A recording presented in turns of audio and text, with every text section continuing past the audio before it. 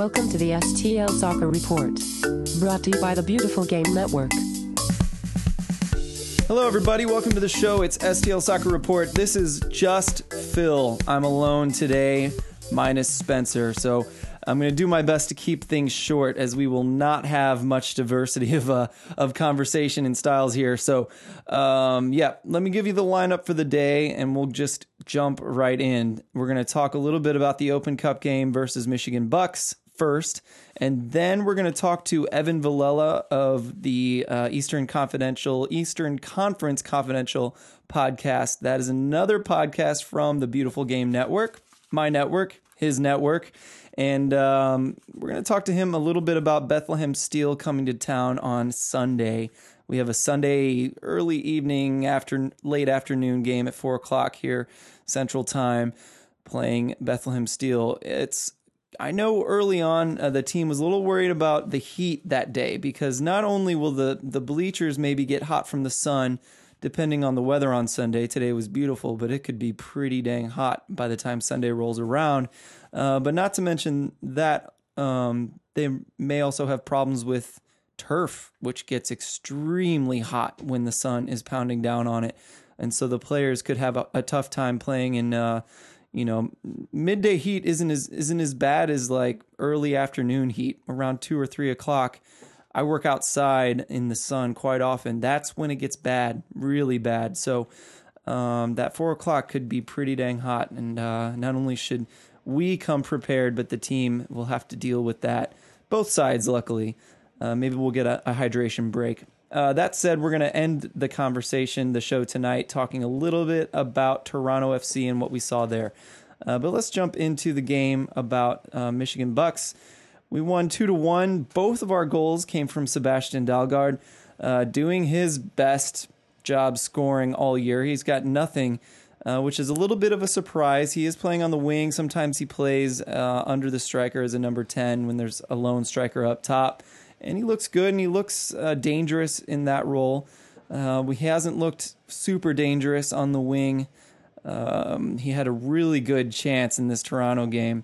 We'll talk about that later, but he ended up getting 2 goals, early goals, made it a lot easier for the team, scoring, I think, in the 12th minute and the 16th minute, something like that, from Dalgard. So he did a really good job, looked good. The team in general looked like a team from Division II playing Division IV. That's the way it's supposed to look. It looked a little more dangerous in the second half, but still, that first half, we looked dominant. Every player looked better versus Division IV than even our starters look against Division II and up. So that's the way it's supposed to be. It was nice to not get too nervous in this game, whereas at Wichita, we were very nervous. And so a few thoughts about that being, I wonder if you can just shore up a team like Wichita. Has a good coach. They're well coached. The players are talented, but I wonder if you can just kind of shore up your defense as a Division IV team, shore up the midfield, have somewhat of a good striker. But if you have just 1 or 2 guys like Wichita did, those wingers for Wichita both were indoor World Cup. It's not World Cup, but indoor World Cup U.S. national team players. Granted, it's indoor, but those guys were legitimately dangerous against us. They looked very good. Anytime they hit us on the counter, which they did their homework and knew that counterattacking was the best way to get us. Maybe that's a tactic all the time, but either way, they looked good counterattacking us. And when those guys got the ball, they were very dangerous, fast, direct, got their shots on goal, even if they didn't go in. So, that team was really dangerous.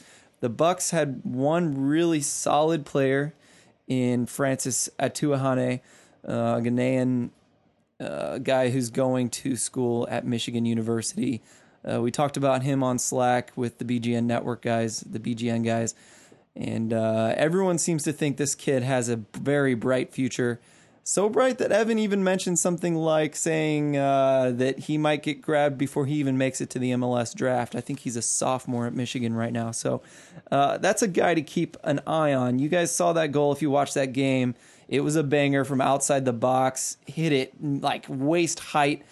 I think it was a first-time touch on a ball that bounced up. It was a long, over-the-top, direct ball, somewhat of a counter. Just he did a great job. He looked like a pro putting a good final finish ball into the net past our keeper, starting keeper at that in Dave Legoric. So that's a kid to keep an eye on. A few other notes. Just going to list off some things here.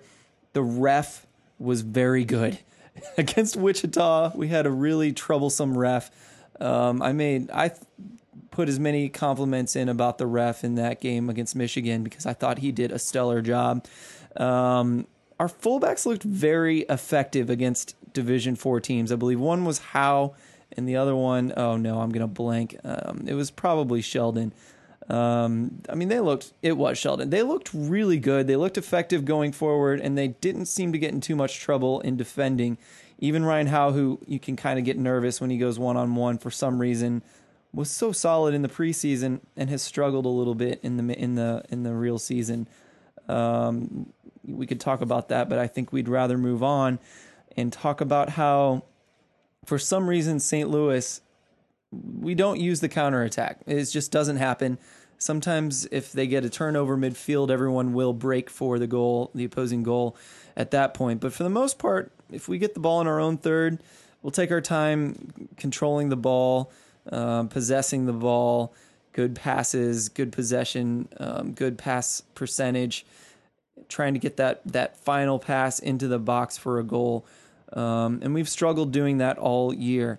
So some things I noticed, how the counterattack was used in this game to good effect by St. Louis. The Bucks also were trying to use the counterattack. And so for a while there, after we realized it was working, both teams were just going back and forth, just running their butts off, trying to get to the other half before the other team can defend against it. So it got a little bit kind of boring. It was like a foot race for a little while, but the game started good and the game ended good in that Michigan got a lot more dangerous in the attack. Really had to the guys for St. Louis had to really step up their game in that second half to defend away, which from what I've heard, I believe those announcers were talking about how the Bucks tend to be best in the second half all season.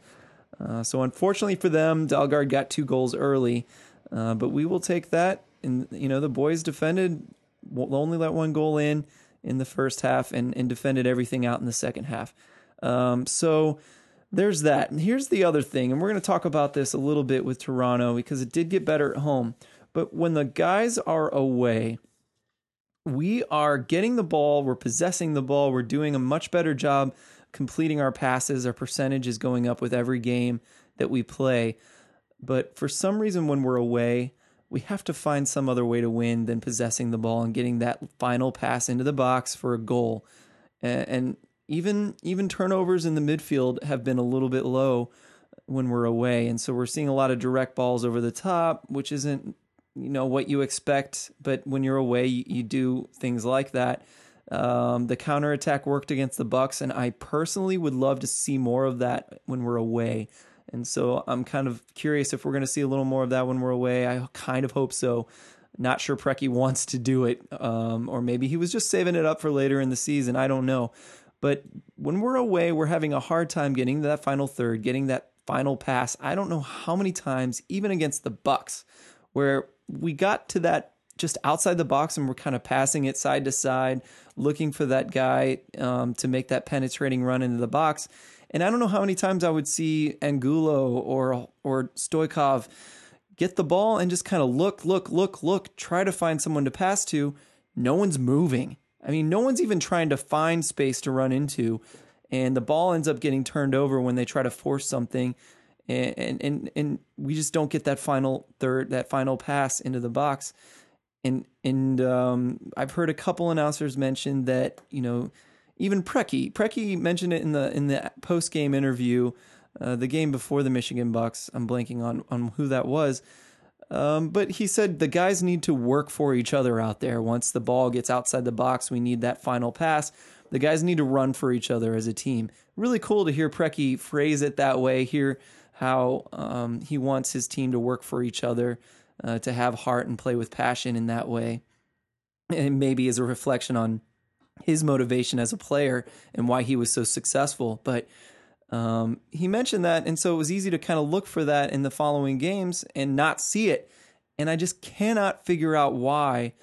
You know, these guys want goals. Valesky is gone a little bit cold, except for this last game, and Angulo's been hot. Surely these guys want to pile up goals and look good to move up to the next level. But why are they not making that final run? The multiple runs in the box, are they tired or they don't want to wear out too soon? My final thought, after I thought about it for 2 weeks now, a couple of days ago, I had a thought that maybe they're scared or they're being coached to not lose their defensive shape. St. Louis, like I said, the counterattack works on us. And so part of that is throwing all your guys forward. Well, also part of that is if you're defending with the ball, as Preki likes to say, you're holding on to that ball, not giving the other team many chances to attack. Once you do turn over that ball, you still need to have a defensive shape of sorts to be able to try to not let that counterattack be dangerous. So I'm wondering if there's this give and take, this pull where the guys really want to attack, but they're scared to make too many runs or too many guys make a run at the same time, where we totally lose defensive shape. The other team counterattacks and they get an easy goal from us not being able to defend anything. So that's something I was curious about, and I hope to be able to fit in. I do finally get to go to this game on Sunday, and I'll get to ask some questions in the postgame. I hope to mention that exact thing in the postgame interview. That's all I wanted to say about that game, and I'm going to sign off so we can talk to Evan Villela about the game coming up on Sunday against Bethlehem Steel. But while I'm on the topic, I have missed a lot of games this season, and the main reason is years ago I joined a cover band, or a couple years ago, before I actually thought I'd kind of stick with this and do it every week or every other week like I've been doing it lately. And so I have this time constraint where I'm in a cover band called the Lone Rangers. We play 90s music, and usually our gigs are on Fridays and Saturdays as our home games. And so I just have these obligations where I can't go to every single game, but I do try to watch the game once or twice before I podcast about it. And we do have Spencer, who's almost always at the game now. So we do get both perspectives, but I wanted to be fully forward with all of you that I don't always go to the actual game. I wish I could, but I don't want to let my guys down either. So there's a little bit of a give and take there, and I wanted to be honest about it. That's all I have to say about that. Let's take a small short break here, and we're going to come back with Evan Villela of Eastern Conference Confidential, also of the Beautiful Game Network. Hang with us for a second. We'll be right back.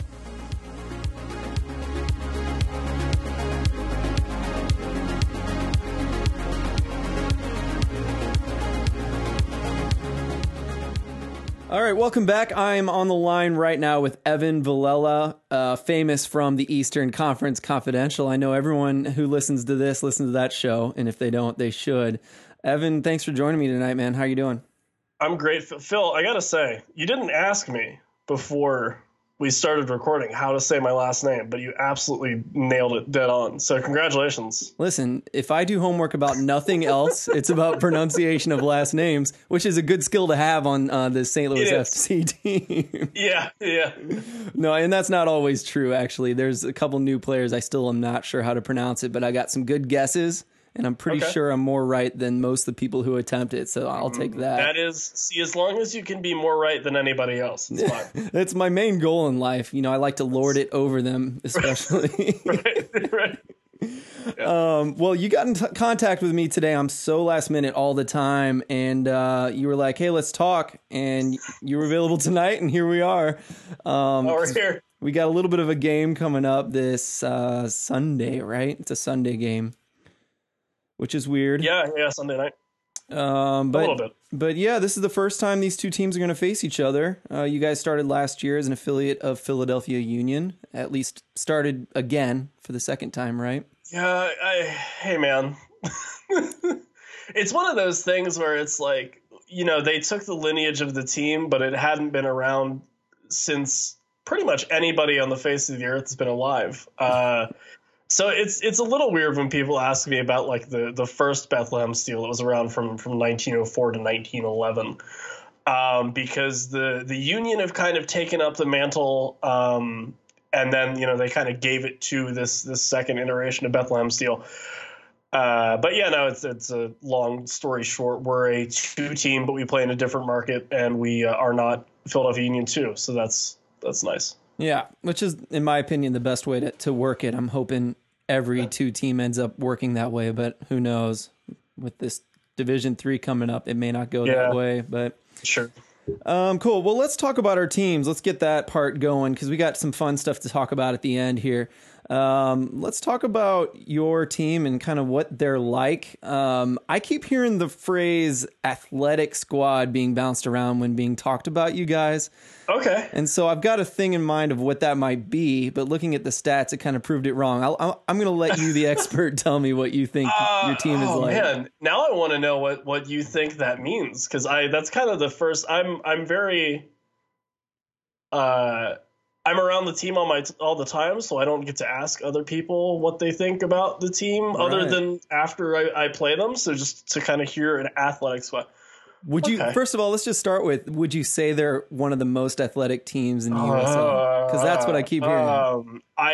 In positions, yes. Mm-hmm. Like as a whole, I don't necessarily we're not like a Red Bull 2 or anything. Mm-hmm. So I guess we'll play. It's a 4-2-3-1, it's a 4-3-3 kind of thing. It's the same thing the first team plays. So the organization as a whole plays one system from the academy, from like the U12, U13s all the way up to the first team. That way, easier moving parts come in. They know what they're doing. They know what's expected of them.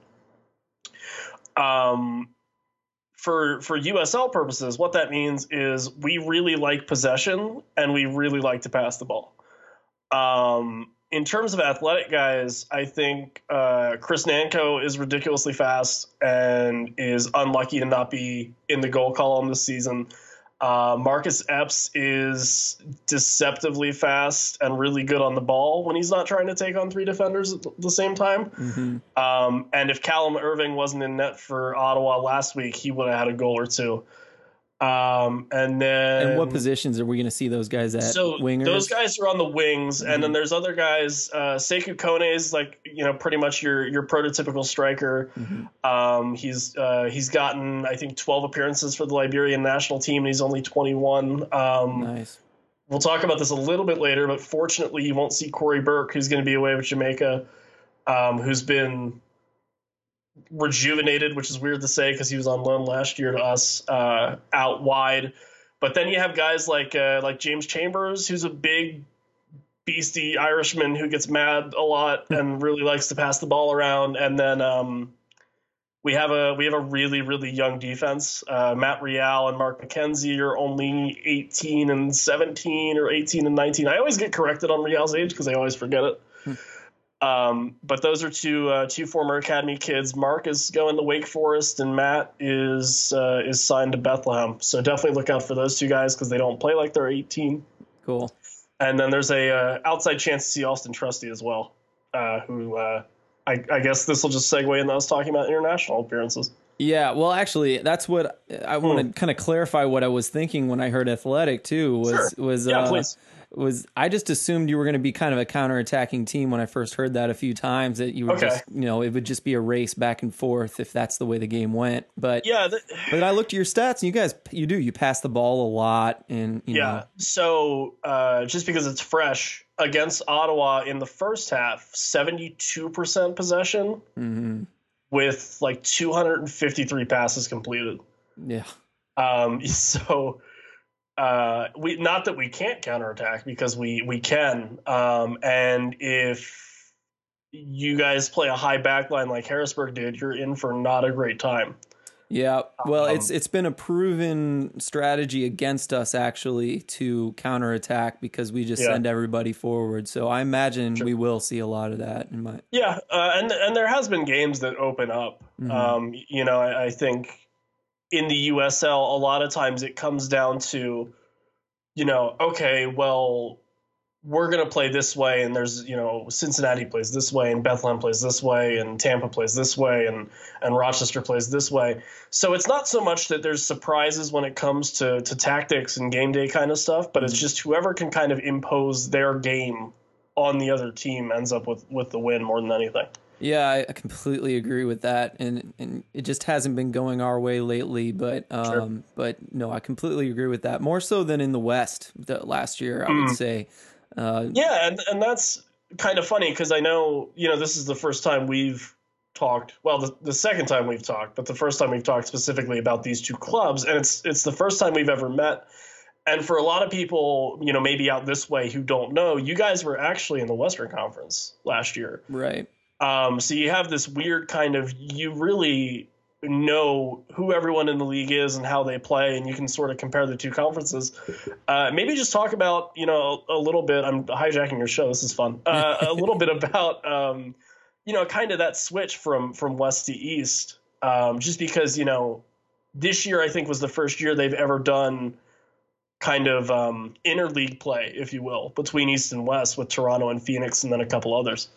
Yeah, and I think what I always end up saying, and I think most people do say when they talk about this topic, is it is the parity in the West is so much closer. I mean, everyone's kind of copying everybody, and no one really. It's like you don't play anyone that you see pulling away the entire season. You know, so it's almost like MLS in Seattle, where you might have guessed that they were gonna lose 0% chance of them going to the playoffs. Right. And then they just go on a good run and they win. Were they the best team all season? Were they head and shoulders above everybody else? Not necessarily. It's just that was the right time for them. I felt that way about Swope Park Rangers last year for sure. Okay. When they went on that run. Yeah.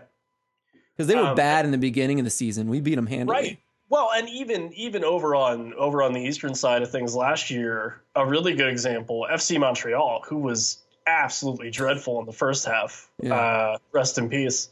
But then, the second half of the season, it's like, all right, these guys are like winning games. Not enough to make any noise like Swope Park did, but yeah. And then, obviously, as you've seen this year, the East is just super top heavy. The parity does kind of kick in, I think, right now, like 4 through 9, or pretty much everything up to like 4 down from the table are pretty tight right now. But yeah, and definitely 1 through 3 are just killing it. Yeah, and I would say you see more, and maybe this is just me growing as a watching, a guy that's watching a lot more soccer.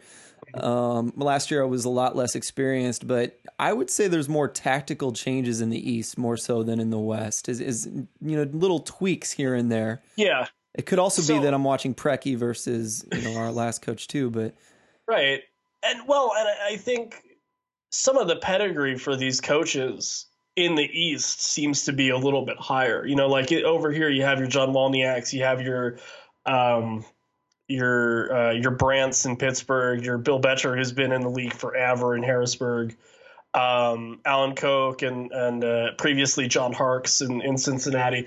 There's a lot of guys, and your Paul Dalglish's. I could go on. Louisville City guy. It's really been Right. There's a lot of coaches in the Eastern Conference who seem to really understand the game, and not only that, but really take pride in developing players. Yeah, and playing soccer the right way, quote. So yeah, I completely agree with that. So yeah, that's why it's actually a lot more fun this year to talk to guys about the tactics that we will see, and even to sit here and wonder how it could look different on game day. It's not something I used to kind of talk about. So.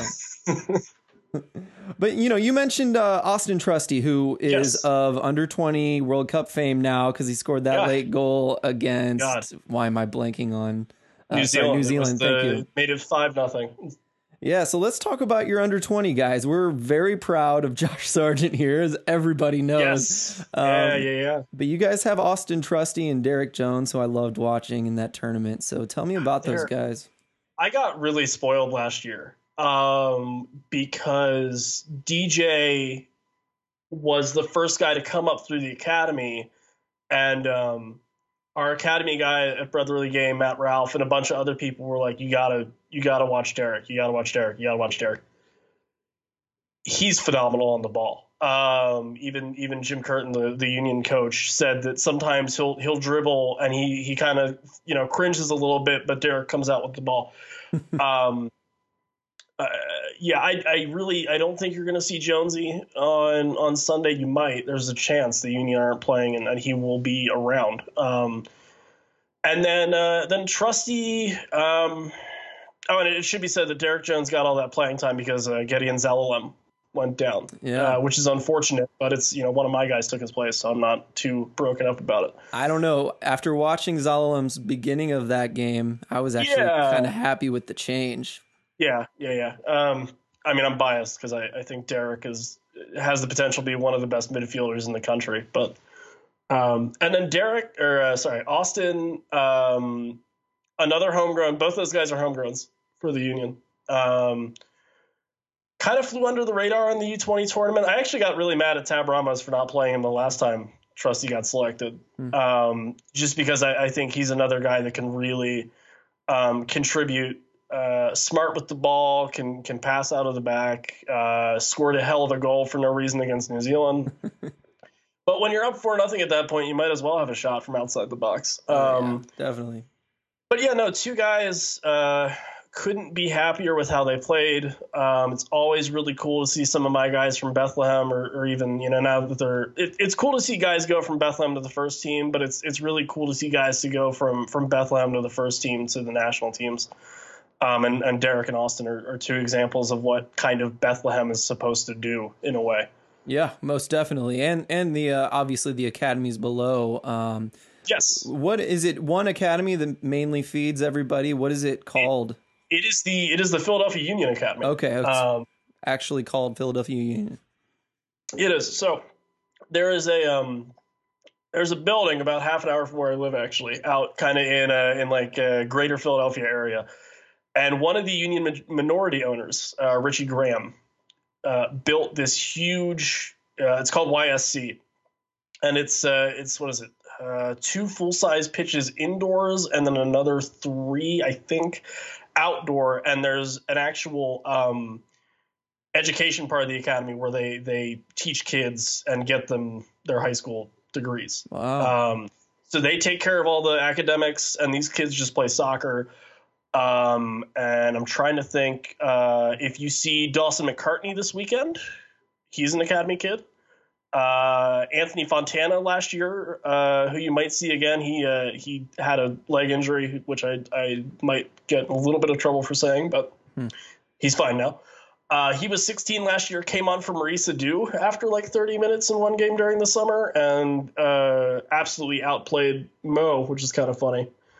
Unexpected. I don't know. Expected, but like still kind of funny, and also just a really good story because he could have went to class at YSC this year at the beginning and go, oh yeah, I got something from Mo. No, but the Philadelphia Union Academy, it's ran by Tommy Wilson, who's an ex Glasgow Rangers academy guy.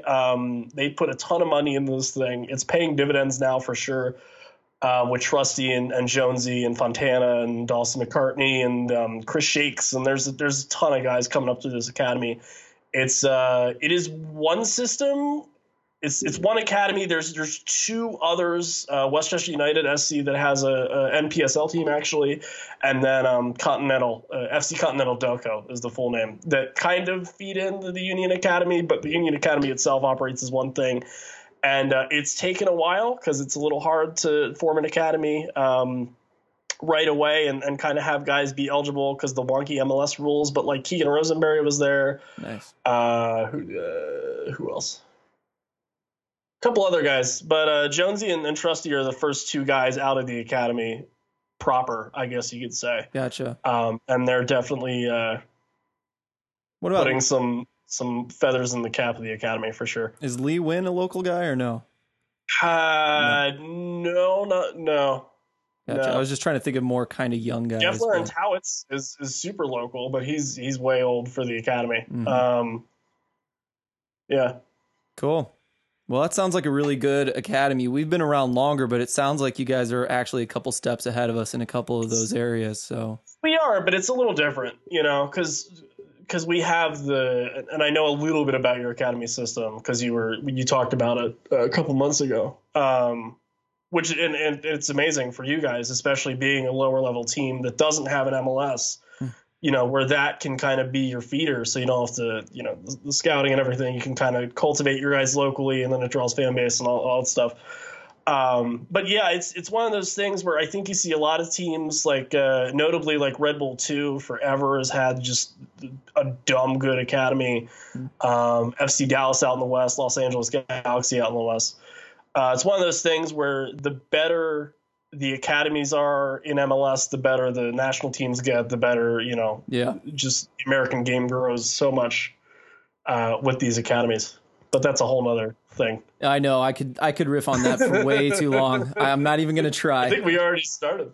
Yeah, we did, but we're going to cut it off there. Let's actually kind of wrap it up here talking about the Open Cup, because you guys have a long history. St. Louis likes to brag about their history and blood, about all of that, but yeah, talk about your Open Cup history. I looked it up before you even told me about it on our little forum that we talk on, Slack. Right. Yep.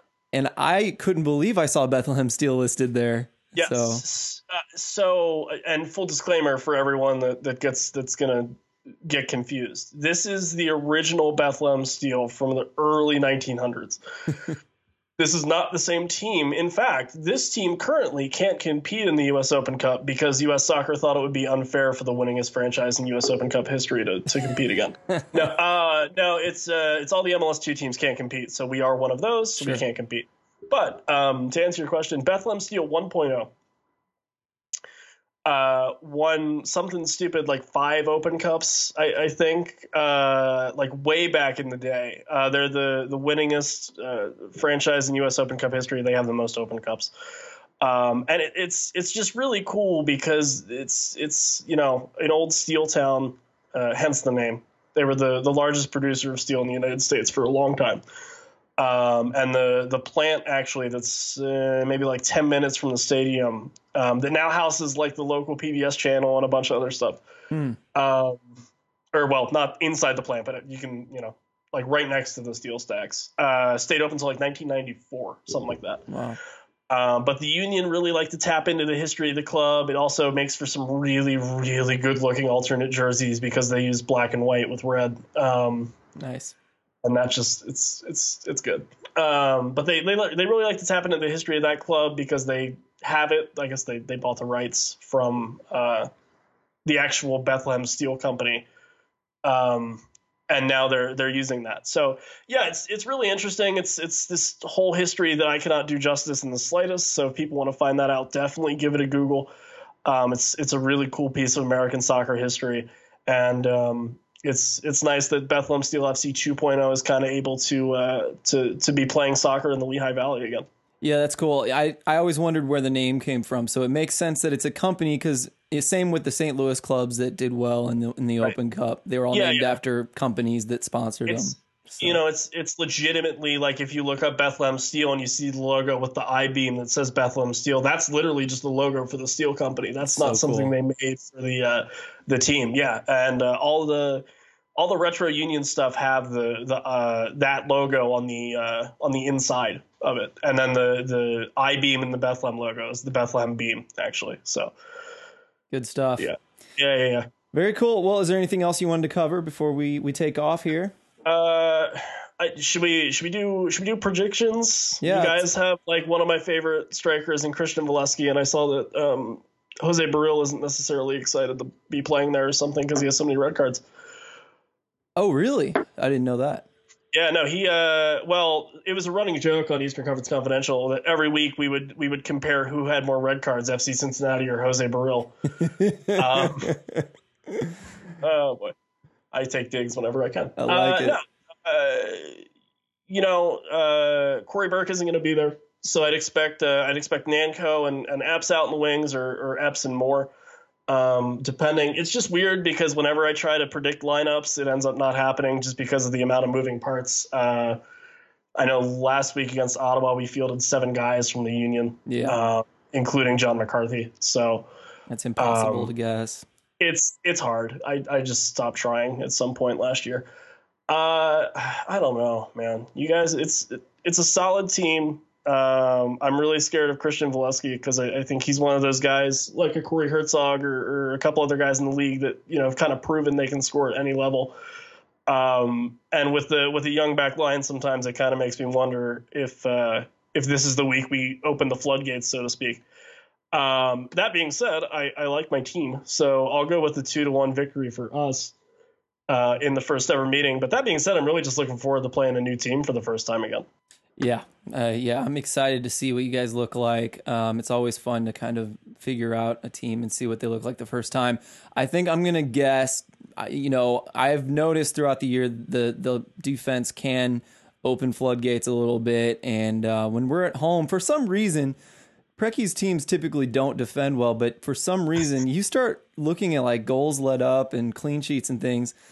I don't know why we're looking like a defensive team if you look at score lines. So I think I will say, since you're minus Corey Burke, probably, let's say 90% chance of that. Right, yeah. I'm going to say 3-1 St. Louis because, things click when we're at home, just not away. So fair enough. Cool, man. Eastern Conference could, oh my gosh, everyone trips over it, and I was gonna try to be the guy that didn't. I got you. So if you're, I'm gonna shamelessly plug myself now. Please do. If you're looking for my podcast that I record with Brendan Doherty, who writes about the Rochester Rhinos for Ben Musket, and Ryan Allen, who does a bunch of stats things that no one in any way, shape, or form can begin to understand other than himself. For Indomitable City Soccer, you can find us Eastern Conference Confidential. It's at ECC Pod. We're also a part of the same network of podcasts. So if you already go to bgn.fm to check out Phil's stuff, you can totally find us there too. I won't be offended. Personally, if you want to follow me for whatever reason, like maybe you like what I have to say but don't like my voice, also totally fine. It's at Villela. It's V as in Victor, ILLELLA BSFC, like the club that I cover, on Twitter. And then I'm over on the Brotherly Game writing about this team at least twice a week. So good stuff. I quote you guys all the time. I'm constantly talking about how you guys mention something about a certain team. And I love listening to your podcast because you do a good job covering all the teams and generally getting information out that I don't know offhand. I can just listen to you guys. So I am so spoiled that I get to talk to those guys recording once a week and then just kind of in general throughout the week. And I mean, I could say that about everybody else on this network, because I think, up and down, you look at everybody we have and it's like, this is crazy. And that's one of the reasons why I love working for Brotherly Game. I say working, it's the experience for the Brotherly Game, but it's that, between the podcast network and the SB Nation and everything, I have just this stupid amount of knowledge at my fingertips that, I can ask for something and I get it. So yeah, I mean, it's thank you for the kind words, but it's really, not just me, it's Brendan, it's Ryan, it's you, it's Mike Sparks, it's the unused subs guys, everyone in the lower levels just makes it so easy to get information about other teams because we're all working for the same goal, and that's just kind of to advance the fan bases and USL as a league. So I completely agree. It's and if you have a job where you can listen to things all day, it's just the best way to glean general knowledge about USL from all these podcasts. So we do all the hard work so that other people can make it seem like they know everything. Yeah, but we also get to feel good about talking and listening to ourselves. It's true. See, Phil, what it comes down to, right? And I know you probably haven't said this before on your podcast, but I'll do it for you. Is we're really all just super conceited. Oh yeah, I mean, I like to declare that I am the best there is in soccer podcasting, and so okay, all right, yeah. People all over the world have heard of me. Yeah. I'm really good at my job. None of this is true. People all over the world have heard you, maybe. Yeah, right. But cool. Well, Phil, thank you so much for having me on. Man. Thanks. Looking forward to the game on Sunday. And don't be a stranger. for I sure. know. Well, I think I want to start doing a quick recap. So I don't know, like if you're available really shortly after that game, I might just call you and get a recording of immediate takes sort of thing. Okay, I think that'd be cool. I know, like, early, pulling back the curtain, I know early Sunday I'm out of First Communion. But I think I should be good for the game and then after it for sure. So feel free to hit me up and we can chat immediately after. All right, man. Good stuff. We'll talk to you soon. Yep.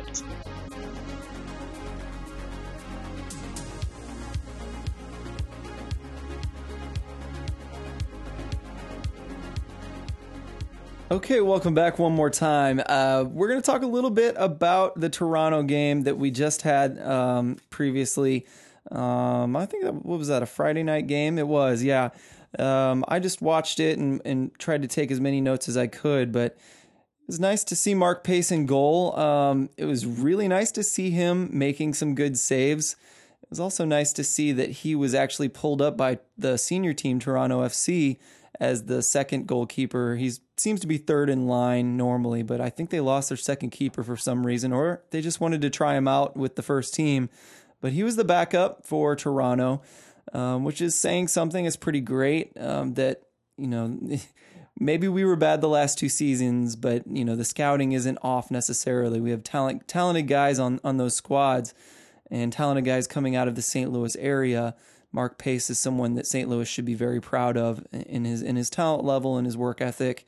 And obviously the guy's just a good dude. So fun to watch him, fun to see him doing well. The first St. Louis FC signee, professional signee or alum to go to the top level in the United States after playing for St. Louis FC. So that's something to be of note as well. Okay, so we talked about Pace here. Let's talk about AJ Cochran. AJ got his first goal in regular season play. He got one in against FC Wichita as well. And so he's getting some of those set piece goals that we expect from a center back of his stature and talent. Something else I wanted to say about AJ is that I've been a little bit not mean. I don't think it's mean, but I've been noticing how he struggles in this system. He was just made for a team that sits back like St. Louis had the last 2 seasons. Really talented center back, really good in the air, but he was struggling with the ball at his feet, which is something that's demanded of him from Preki early in the season. And I would say all the way up to even 2 weeks ago, he was still not looking super comfortable with the ball at his feet moving forward. In this game, I don't know if Toronto gave him more space or he's just getting calmer with the ball at his feet, but he's able to dribble forward and not just launch the ball long to the closest thing in his peripheral vision that he can see at distance. He's moving forward and he's picking out passes. Some of those are getting pretty distant, but he's not launching it in the air. He's keeping it mostly on the ground, and he looks calm. He's able to look for the guy he wants to send it to. So props to AJ looking really good, and obviously props to Cabeceta, who I meant to look up his stats, but if you look up his stats for that last game, the amount of balls blocked, amount of balls, aerial battles won, his stats were killer in this game. And I am going to toot my own horn right now. I've been saying all season that he's the best defender we have, and I think that just proves it right there. He had such a good game, so many good saves. My favorite one was when it was in the first half, I think in the 20 or 30 something minute, one of those 20 minutes. But he one of the Toronto attackers on the right wing, I believe, was really dangerous and kind of faked out Aiden Stanley and got by AJ Cochran as well. And Cabeceta saw it, he read it, and he saw that he was going to get by, and he jumped in front of that shot and defended it away in time. And the guy to his right I don't think he was covered perfectly, but he just positioned himself in a way that took away the options for that attacker to just shoot, and he was able to block it away. So Kevin Seta looking very good, looking healthy after his knee surgery. Every time he goes down, it makes me nervous though, and he had a couple times he went down. One was, he took a ball to the head, which is not knee related, but still, it's not good to see those guys going down like that. So I wanted to also talk about Aiden Stanley. He was gone early in the season on a U18 tournament in Croatia, I believe, or Serbia. I believe it's Croatia though. It's hard to find stats and information on those games, but I know the team did pretty well. He was the captain for the team. He plays center back for that age group on the national level. And so, he didn't play much in the beginning of the year. And I thought at first that maybe he was, out of favor, not playing well, but he's been getting a lot of minutes, playing with Charpy on the other side. And, I just wanted to take a couple seconds to note that his defensive positioning with, not to mention a couple of the young guy mistakes that he will make, like he did get juked, so did AJ, but in that play, but his defensive positioning is very, very good. I think he's very good as a left back, a defensive-minded left back for us. Going forward, he has a good cross. He had a couple bad ones in his first game toward Valesky, where Valesky seemed to get upset with the amount of crosses, maybe the inaccuracy of the crosses. Maybe he expects Aiden to know exactly how he likes it. Maybe Aiden knows and was still not hitting those points. So, but normally his crosses are good. He's had several good ones since that first game back. And he's been getting minutes, just a couple, like I said, young guy kind of mistakes. Young guy, just a guy who's not USL super experienced at this point, kind of mistakes. So, but he's 17, he might be 18 now. He's looking good for that age, and it's fun to watch the young guys get time. We haven't seen Nietzsche Vlastos. We haven't seen Kid. Why am I blanking on his first name? We haven't seen Matt Marr. I think it's Matt Marr, who is also an academy signing. Mateo Kid. But Marr did get some time with the under-23 team, the St. Louis FC. So maybe those guys will get more time later in the season. Let's hope. If we clinch, it would be really nice. Maybe not, though. I know a lot of them got some good time in preseason, and they're still training with the team. So all good things there. All right, let's talk a tiny bit about Amir Alahidovic. Alahidovac, I think, is how you would pronounce that. That's my best guess. I don't have proof that that's good, but I've mentioned him before. St. Louis guy, Scott Gallagher guy, Bosnian heritage, was drafted by Seattle Sounders 2, must have been released, and has been in camp from the beginning for St. Louis FC. Didn't get any playing time until, I believe, against FC Wichita. He got a lot of playing time. I thought he looked good in that game, one of our better midfielders, I believe, in that game. And it's a guy that can play central midfield and wing. He does seem to be defensive-minded, is able to connect a lot of passes.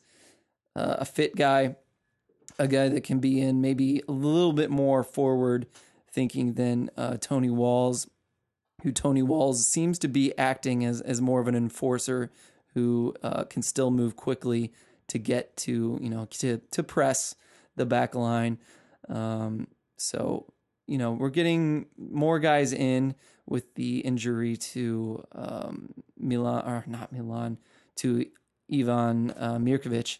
So all these midfielders getting time, seeing Preki use them in different roles.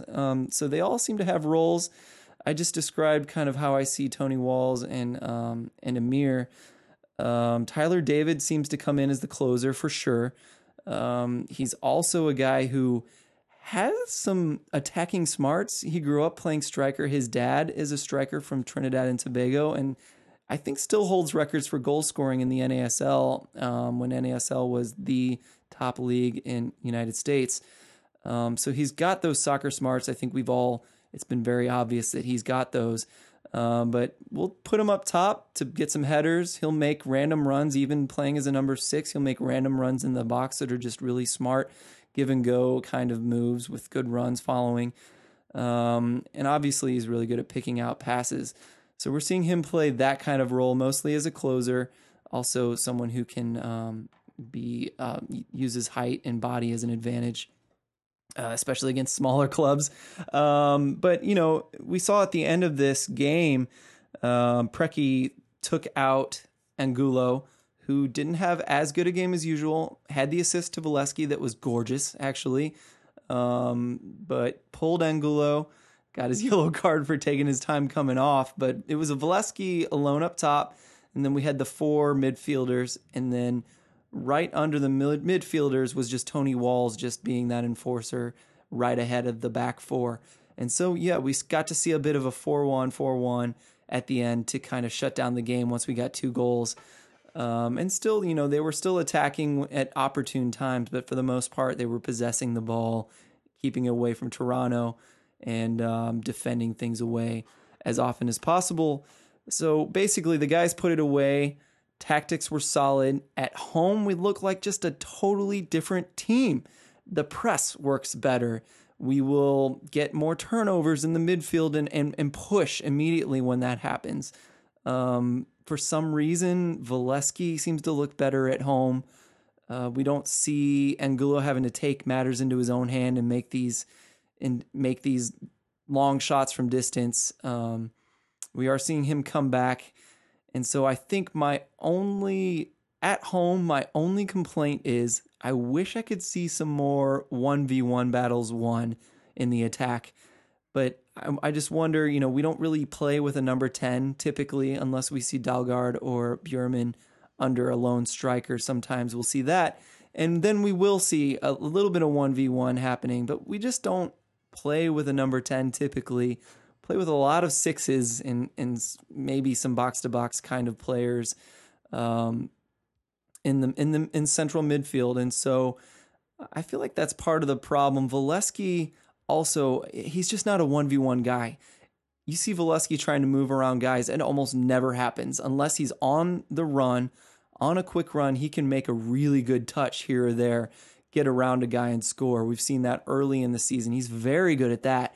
But you stand up Valesky, and he has a hard time getting past his defenders. And then same problem as I mentioned before. If there's not someone for him to use as an outlet, someone making a run, or someone for him to kind of turn to the side and send it to the ball to the side, if he's alone up top and no one's making any runs or no one's making themselves available to him, it's like 9 out of 10 times it's going to get defended away, and then the ball's going the other way.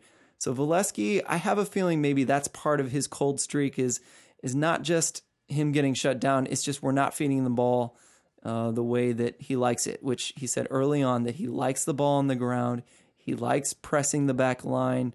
He's doing a good job doing those things when they happen. But, these balls over the top, he's not a guy that can take the game into his own hands with these long strikes from distance like Angulo can.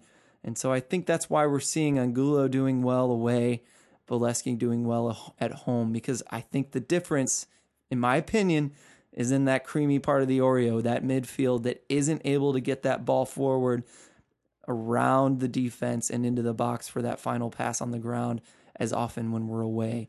Seeing a lot more balls in the air. So maybe if we started counterattacking more, like I mentioned before, we might be able to see Valesky take control in that way. Another guy we haven't been seeing is Alvarez, who also does well on the counterattack. So, those are just some more thoughts. I'm going to look at my notes here and see if anything else we need to talk about. That's pretty much everything. I tried to talk quickly, tried to keep things rolling here so we don't go too long. We're at 55 minutes. I think it's good to call it, everybody. I didn't talk about the Chicago Fire because we have more time to talk about it, and I'd rather talk to Spencer about it. So Sunday we got the Bethlehem Steel game coming up, and then next Wednesday we're playing Chicago Fire, everybody. Sebastian Schweinsteiger? Who knows? This guy says no, but you're going to hear about that next week. So definitely tune in next week for more talk about Open Cup. We will recap the Bethlehem Steel game, hopefully the Bethlehem Steel win for St. Louis FC, and we'll go from there. Thanks everybody for listening, and I'll talk at you next week. Bye-bye.